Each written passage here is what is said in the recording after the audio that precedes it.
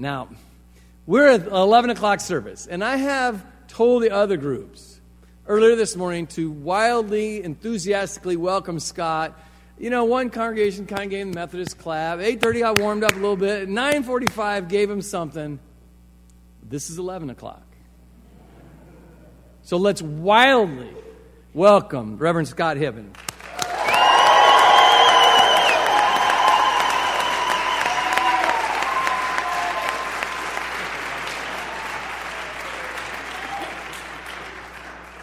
Well, I'll go home now. Thank you very much. Thanks for being part of that. I would do cartwheels in here, but then I'd be testing out my workman's compensation too, so we won't do that this morning. I just want to say thank you for all the hospitality that you have provided the whole Healthy Church Initiative team. We've got a row of them. Why don't you wave your hands there, those who've been part of our team here this last Friday and Saturday. Just want to thank you for all that you put into this process. This has been a year-and-a-half ramp-up kind of thing, and a lot of people behind the scenes have done excellent work. I also want to thank you for being who you are and the witness that you give in your life and faith, not only for your congregation and your community, but for kind of the ripple effect far beyond perhaps what sometimes you may realize. Just thank you for your witness in Christ. Let's be in prayer together. Jesus, this is your time. This is your experience. This is your moment. And we give you thanks and praise that you have called us here by name. May we worship you and honor you, but most of all, Lord Jesus, may we be called by you for your purpose and for your blessing, not in our lives, but in the life of the world you claim as your own. Amen.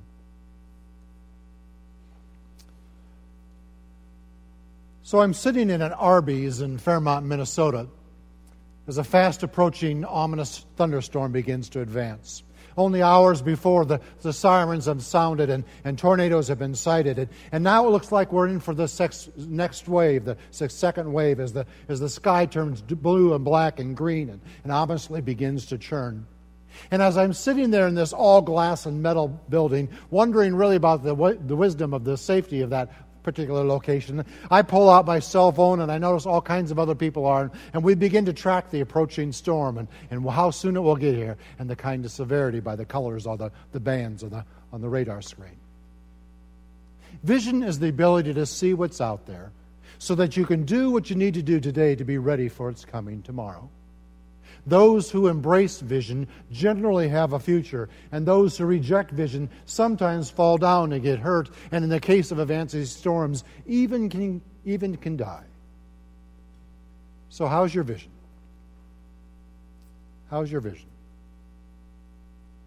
In the early 1960s, then President John F. Kennedy decided that it would be wise for our country to engage in a space race with the Soviet Union, to be able to be the first one to put a man on the moon. These are his words. I believe that this nation should commit itself to achieving the goal, but by the end of this decade, of landing a man on the moon. And it is only because he had the vision that we were able to claim that purpose and claim that promise, so that on July 20th, 1969, with Apollo 11, we won the space race. And not only did we win the space race, but we dynamically changed American life and culture still to this day around issues of how we live and how we view the world and how our issues of technologies and computers and everything else. We even made Tang the breakfast drink of astronauts. And some of us can remember that, and the younger people say, what in the world are you talking about? Turn to an adult next to you, an older adult, and maybe they can explain that one to you. But the point is simply this, that vision belongs to those, or the future belongs to those who claim vision today. And to those who don't claim it, even worse things can happen. And that's critical, whether it be in advancing storms, or whether it be in setting national policy, or in your business, or your family life, or in your church life. Vision is what gives you your future. And it belongs not only in everything else, but it belongs also in our life of faith. The issue is, though, of course, the world in which we live in is changing so quickly. You know some of those national statistics for a variety of things, but in the life of the church, we can quote these statistics. We know that in this weekend alone, here in the state of Iowa, 85% of the people you know and I know, 85% of the population will not be in worship or synagogue or mosque or anywhere else They will not be worshiping God at all. 85%. 60 to 70% of all Iowans call themselves de-churched or unchurched. At best, they are only frequent, C&E, Christmas and Easter Christians. We know that we are raising the third generation of non-Christians in our country today. We also know that in the most recent demographic studies done in the census of 2010, that the fastest religious preference that is gaining in our country today is those who call themselves none. 20% of the population. I'm spiritual, but I'm not religious, whatever that means. We know the world in which we live in is changing in so many dynamic ways, including here in the life of faith and that we share together. And the key question is what do we do there? How do we respond to this? You probably feel those shifts in your own life, in your own family, and other ways, and we feel it in the life of faith. It makes me think of the story told about a young boy who walked into the grocery one day and he grabbed a box of laundry detergent and he went up to the counter and told the clerk that he was going to give his dog a bath. And the clerk said, well, maybe you ought to use pet soap instead of laundry detergent. But the little boy said, no, this is what I want to use. The next day, he walked into the grocery store, and the little boy was looking kind of dejected. And the clerk asked him, he said, did something happen to your dog? And the little boy said, yes, my dog died. But I don't think it was the laundry detergent. I think it was the spin cycle. Now, I love dogs. I've got 2 dogs. Well, I sometimes love my dogs, but that's another story. But do you ever feel like that? That for reasons unknown to you, you've been thrown into the spin cycle, the washing machine, and caught in the spin cycle, and at best you end up all tossed and tumbled and turned out dry? And at worst, who knows? The world in which we live in is so often changing so quickly because of so many different factors. We know that this last annual conference here in June, here in the state of Iowa, that we closed 10 United Methodist churches. George Barna, our church consultant, indicates that in the next 30 years, across the United States and United Methodist and other denominations and independent churches, that we will be closing 72,000 churches in the next 30 years. And every one of those churches that is closing is because they lost their vision, their understanding of God's purpose in their life. So what are we going to do about it? How do we live our lives? That's the very question.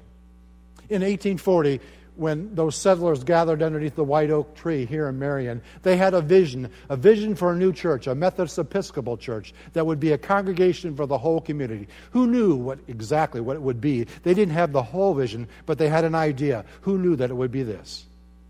The key is that the vision they had in 1840 is not the vision that can be had today. So what is your vision for your church now? What do you see out there? What storms, what opportunities, what uncertainties may be out there that God is calling you to, that you have the vision to be able to see, to prepare for today so your congregation will have its future tomorrow? The problem is that far too many churches fail to claim that vision and fail to live it out in the life of faith every single day. And if you don't see clearly, you don't live very well. George and Grace were talking together, husband and wife, and as they were visiting one day, he reached into his back pocket and he pulled out his handkerchief, a nicely, neatly folded white handkerchief, and he begins to unfold each one of the creases and then put it up to his nose and give a couple good snorts. And then he continues on by folding it back exactly on the same creases, exactly on the same folds, until it looks exactly the way it did before, and puts it into his back pocket. And his wife can't believe what she just saw, such that she just stops talking, and her mouth is literally hanging wide open. And he says, is there a problem? And she said, yes. Says, do you always do that with your handkerchief? And he says, of course I have done it. For 30 years of marriage, I've always done it. And then she says, well, there's a problem. You see, every day when I do the laundry and I reach into your pocket and find your handkerchief nice, neatly folded, I don't think you've used it. And so I put it back into your dresser. And now George stops for a moment. He says, oh, that explains why I always have trouble getting my glasses clean. I know, sick joke, but whatever. Does it take a while to get over that? Okay. But the point is that if you can't see clearly, you can't live clearly, right? In all aspects of life, including the life of faith, in the vision we have for us. The purpose, the focus is this, is that the future is out there before you, but you need the vision to be able to see it. That's why windshields are bigger than rear view mirrors. In Genesis 19 is that awesome story of Lot and his wife and the family, who God gives them a future before them to come out of the cities of Sodom and Gomorrah before they're destroyed. And as they flee those cities with the future out there before them, Lot's wife turns what? To the past. And she is immobilized. That very thing happens to churches too. God gives them a future, but when they turn to the past, they become immobilized and they die. Churches and church people with faulty vision sometimes get hurt and fall down and even die unless they claim the vision that God gives to them. I was talking with a pastor a few months ago here, actually, in the East Central District. He was telling me about his own church, particular church that stands on a hill in the community, and it looks down on the floodplain below where there's a dirt racetrack for demo derby on Saturday evening. And he was talking about the people who go to the demolition derbies on Saturday night and the people who go to church on Sunday morning, and how they're totally different set of people, and how the people of the church wouldn't know how to talk to the people who go to the racetrack, and the people who go to the racetrack wouldn't know any idea to talk to the church people. They live insulated and isolated apart. They just don't know how to speak with each other. What would it mean to have a vision to say that the whole community of there belongs to God and not just the people who go to church on Sunday morning? Jesus understood how important vision is. So much so that in Matthew 16, one time when he was talking with the Pharisees and Sadducees, who were obviously having trouble seeing clearly what exactly Jesus is talking about, he says to them, you guys have a saying that goes like this: red sun at morning, or red sun at night, sailor delight. Red sun in the morning, sailor take warning. You so easily read the signs of the weather, but you fail to read the signs of your times. Friends, Jesus is talking to us this day about that very same kind of thing. Do you see the signs before you? You have the vision to see what's out there, to do what you need to do today so that you have a promise for tomorrow. Jesus is talking about how we can live our lives here in this church. So let me ask you the question: why does this church exist? If, in your elevator speech tomorrow, when someone at work comes up to you and says, oh, you go to that First United Methodist Church here in Marion, what's it all about? What would you say? If this church suddenly didn't exist, who would miss this church in this community other than you? Why does this church exist? You see, the purpose of any church, including this church, is not about us only. Oh, it's a great place to come. It's a great place to have worship. It's a great place to meet my friends. It's a great place to go in Christ. But you know what? The purpose of the church is greater than you, and it's greater than me. The purpose of the church is to be God's instrument in the entire community.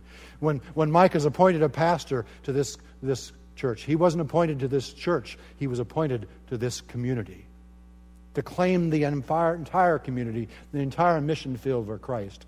That's the purpose of a church. That's the promise of a church. In Jeremiah, God says to us, I have plans for you. God has dreamed you. Do you see that? And do you understand that? And do you live that? One place you can discover God's vision for you is in the Sermon on the Mount, Matthew 5 through 7. It's an awesome, awesome story of a telling about the experience of our life of faith and some of the most radical preaching that you'll ever hear preached as Jesus shared that sermon. I encourage you to read it sometime. It begins with the Beatitudes, and then it goes on to how our lives are changed and affected in our marriages and our relationships and with strangers and even with our enemies as we live out forgiveness and grace and understanding in our life of prayer and service. It's a sermon that changes the world in which we live in if we took it seriously. And in the heart of that sermon is the very prayer that we prayed in this worship service, the Lord's Prayer. Our Father who art in heaven, hallowed be thy name, thy kingdom come, thy will be done on earth as it is in heaven. What will the kingdom of God look like when it comes upon this earth? The praise song we began with this worship service is an offensive praise song. I love that praise song, but you know what? we are home. Because I've already checked ahead in the book of Revelation. The new kingdom, the new heaven and the earth will come upon what? Here. This is heaven. And our work in the life of faith is to bring that kingdom upon this earth in God's purpose. Wayne Cordero, pastor in Hawaii, asks it this way. I love the way he asks. He says, if God's sole purpose was to save you and bring you into a loving relationship with Him through Jesus Christ, then why didn't God just whoosh you up to heaven when you claim Christ as your Lord and Savior? Why has God kept you here? Unless it is also for God's purpose, for His kingdom to come in your marriage, in your family life, in your work relationships, with the kids who are struggling at school, with those who are being abused, for those who are feeling lost and lonely, for whatever it may be. What will it look like when the kingdom of God comes upon this earth? And do you have the vision to claim that, not just for tomorrow? Do you have that vision to claim that today?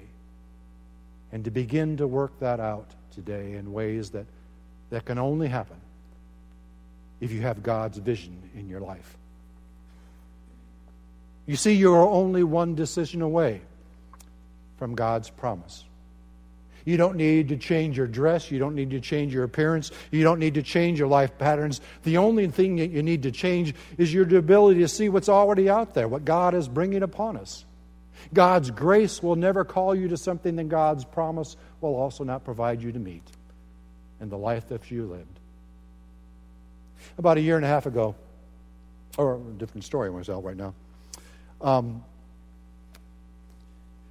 the early part of World War II, when the Japanese imperial forces began to advance upon Japan, or on China, as they were doing so, there was an American missionary in China and who was responsible for an orphanage.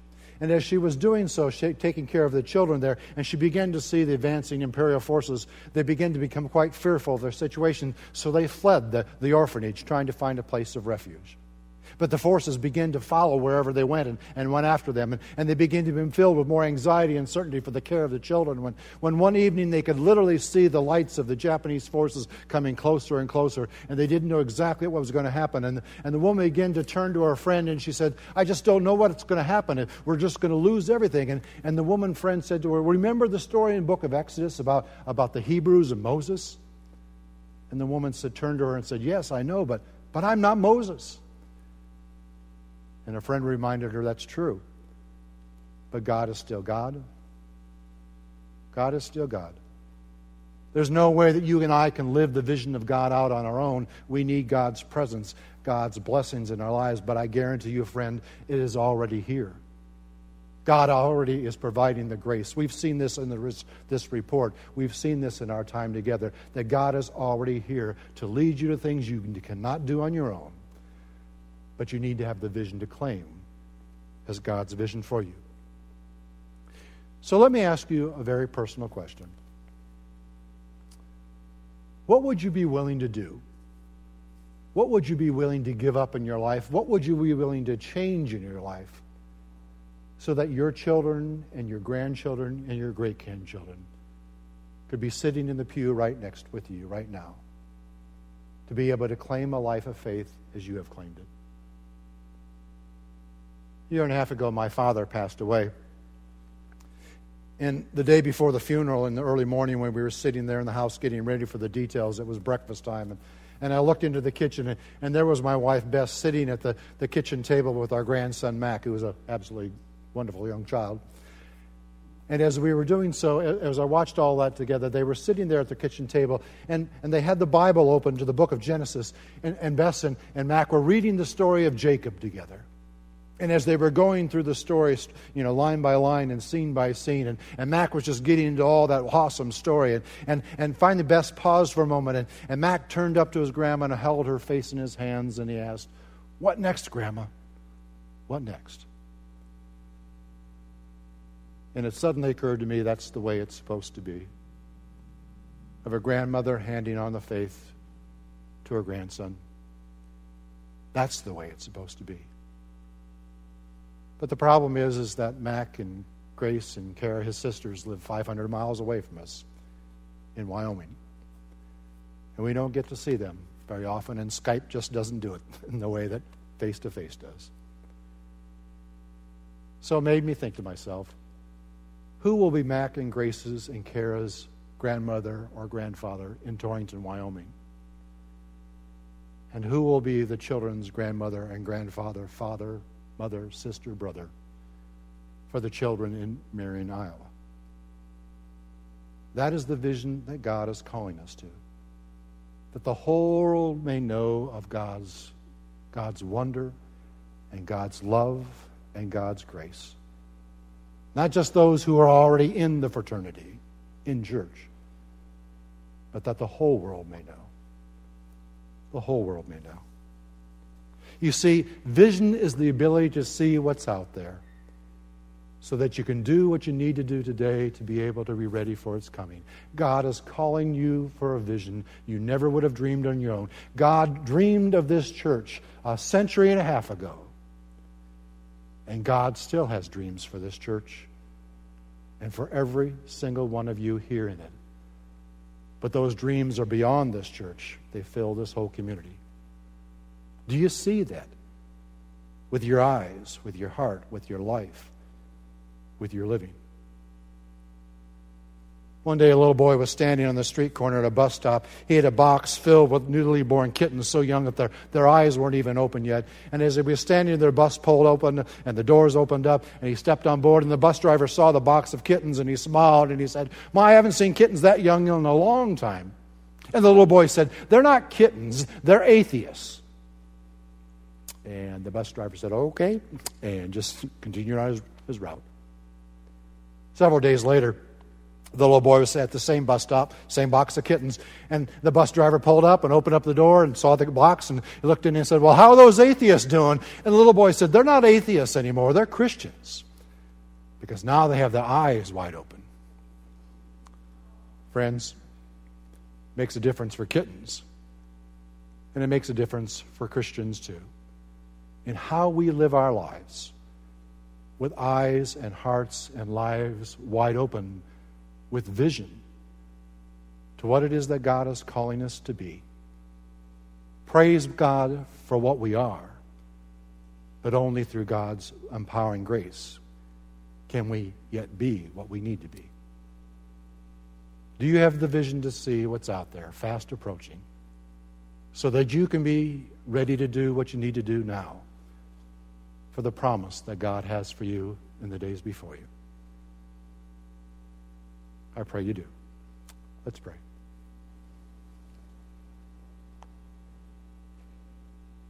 There's no way we can do it on our own, Jesus. But you believe in us so much that you give us this calling. What an awesome gift of grace, that we may live for your purpose and be filled with your promise, that the whole world may know of a God of love and power and hope until thy kingdom comes. Amen.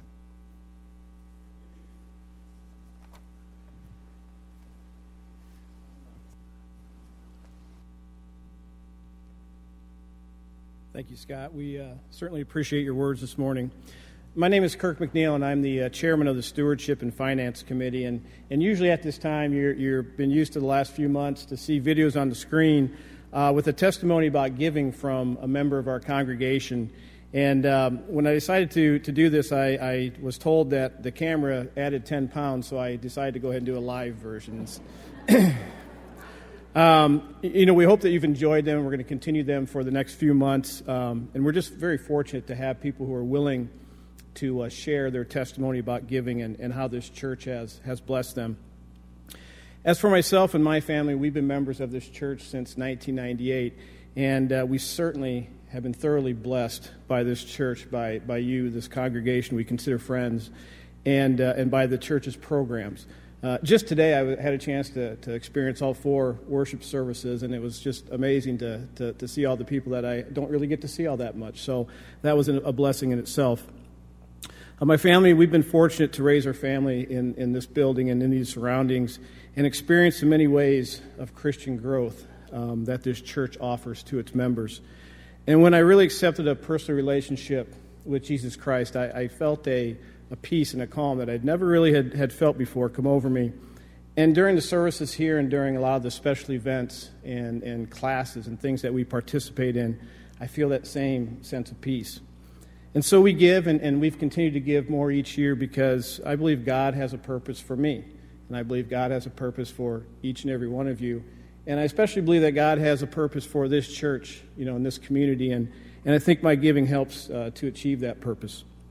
Recently I heard a story involving open heart surgery. And in the story, after the heart was repaired and attached back into the patient, the surgeon would tap the heart to get to start beating again.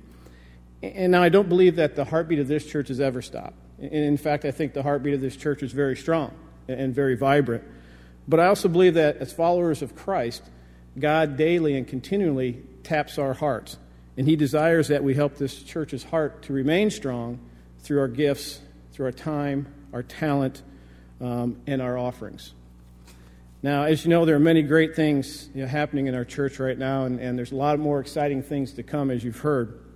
So on behalf of the Stewardship and Finance Committee, I sincerely thank you for all of your support. And I also thank you for help keeping the heart of this church beating strong. The report is being passed out. We'll take a second here to make certain everybody has one. And we invite you to read along with, as Jill will be reading word for word, the report for you, so there's no reason to have to rush ahead and get that all the details. Again, we want to thank you for your time and your effort. Our consultation team's focus primarily was to listen to you, to hear what it is that you had to tell us about the ministry of this congregation, and this report reflects what we've heard from each of you. Jill? Okay. Everybody has access? Yeah. It has been a great privilege to work with the Reverend Mike Morgan, the staff, leaders, and congregation of the First United Methodist Church. We appreciate the work you did to gather all of the information necessary prior to the consultation and the hospitality that you provided to the consultation team and to one another throughout the weekend. Our prayer is that God will use this report and this process to motivate the congregation to continue to do great things for the Lord's mission in this community and beyond. The team we just couldn't narrow it to 5 strengths. There were many strengths. We had to come up with the top 5. We couldn't, so you get 6. Okay? Number 1, pastoral team and staff. First, UMC is blessed with a Christ-centered, well-respected, gifted staff who provide spiritual leadership for this congregation in alignment with God's mission. Number 2, empowered leadership. First UMC has a permission-giving culture that identifies, equips, and empowers servants and leaders and sends them forth in ministry and mission. Number 3, desire for spiritual growth.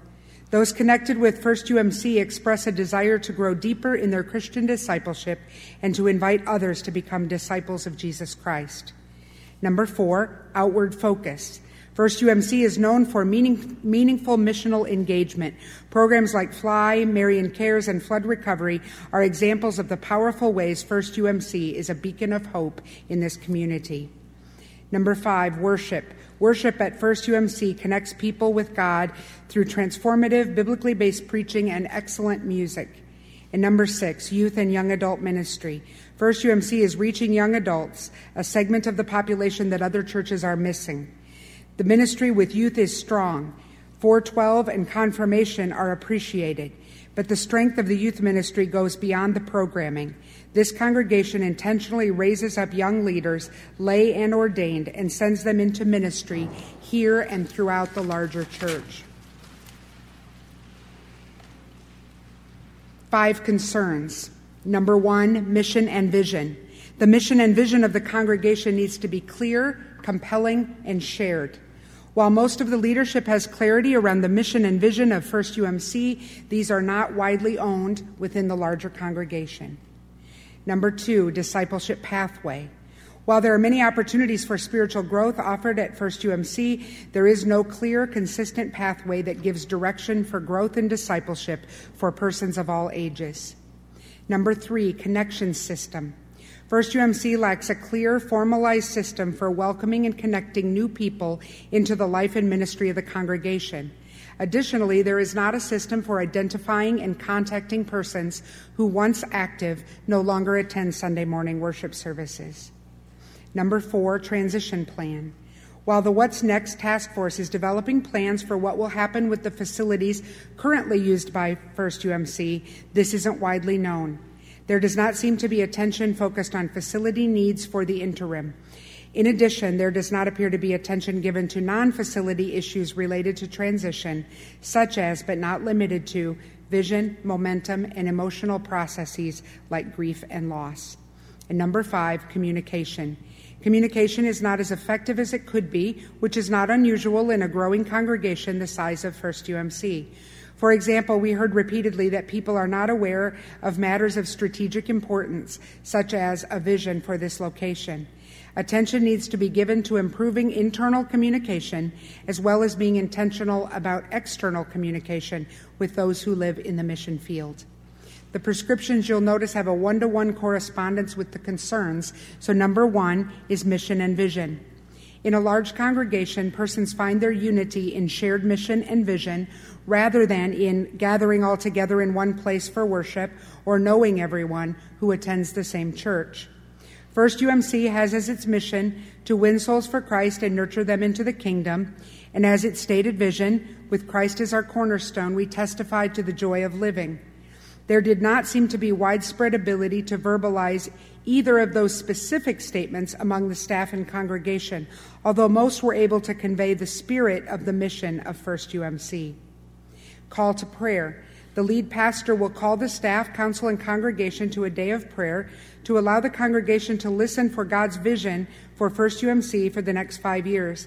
This will be conducted on or before April 21, 2013. Day of Visioning. The coach and pastor will conduct a day of visioning following the day of prayer. The day of visioning will be held on or before June 2nd. The purpose of this day will be to build upon the vision already embraced by the leadership of First UMC and to flesh out a more specific vision for the future God intends for First UMC, along with the specific goals and objectives and a detailed plan for communicating the vision with the entire congregation on a regular basis. Annual ministry audit.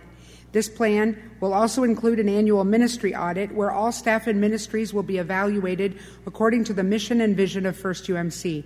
This audit will be completed each year by the time of charge conference, beginning in 2013.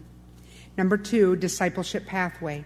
The lead pastor, in consultation with the coach, will put together a team of 3 laypersons, plus the director of adult discipleship, the pastor for youth and mission, and the director of children's Christian education and discipleship, on and before May 1, to create a clear discipleship path for moving people from where they are on their spiritual journey to becoming fully devoted followers of Jesus Christ. The discipleship path will be designed for everyone, whether a non-believer or one who is maturing in their faith.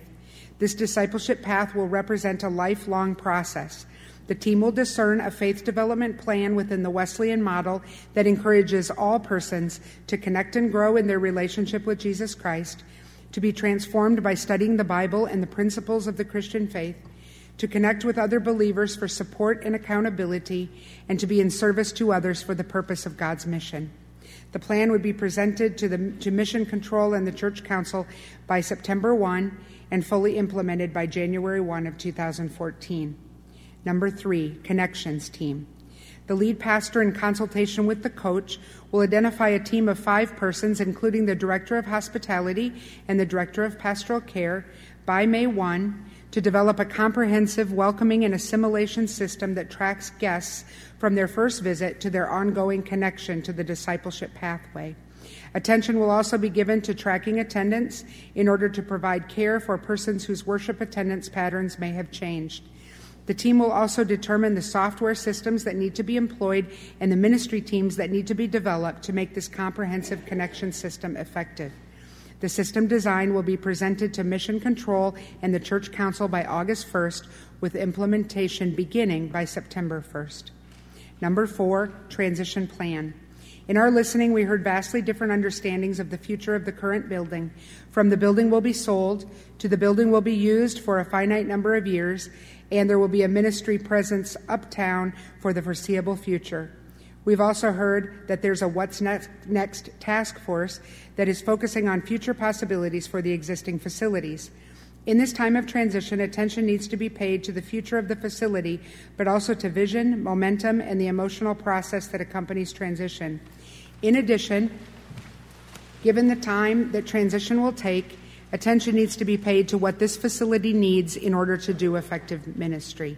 The lead pastor, along with a team named by the lead pastor, will develop a comprehensive transition plan that will address the mission and ministry, including vision, momentum, emotional process, and facility needs for this time of transition and beyond. This team will have their initial meeting by May 1st. They will communicate this plan to the church council by October 1st and continue to provide regular updates to the entire congregation on a monthly basis through several communication strategies. And number 5, communication. Effective communication is a challenge in a large, growing congregation. It is not possible to over-communicate the mission and vision of the congregation or the processes at work to bring the vision to fruition. Therefore, the lead pastor, in consultation with the coach, will identify a communications task force by May 1st to examine and evaluate the current communication strategies at First UMC, taking both internal, within the congregation, and external, with the mission field, communication into consideration, and to offer their report to Mission Control and the Church Council by October 1st. Areas for consideration include, but are not limited to, moving from a purely informational culture to an invitational culture, communicating for different learning styles, and use of social media and other strategies suiting to connecting with postmodern people. We, the consulting team, want to thank you for the opportunity to serve your congregation through this weekend consultation process. Our prayers and hope for your congregation is that God will use this process to help your church move to the next level in ministry for the sake of God's mission in the world. Scott? While the report is not open for discussion at this time, that's the purpose of the town hall meetings, it is open for any clarifications. So are there any points of clarification that we need here? Yes.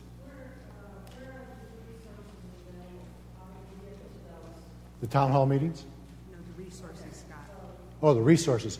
One of the things that the coach will be doing is helping the congregation identify resources, these as well as others. Yes. Thank you. Any other questions? If not, again, I just want to thank you for all your hard work, for your witness in the life of Christ, and I'd like to send us with a blessing and benediction right now. Let's be in prayer.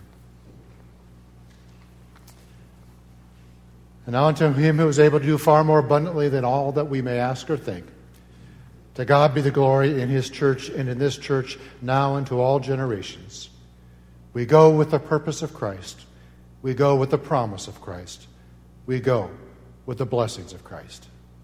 Amen.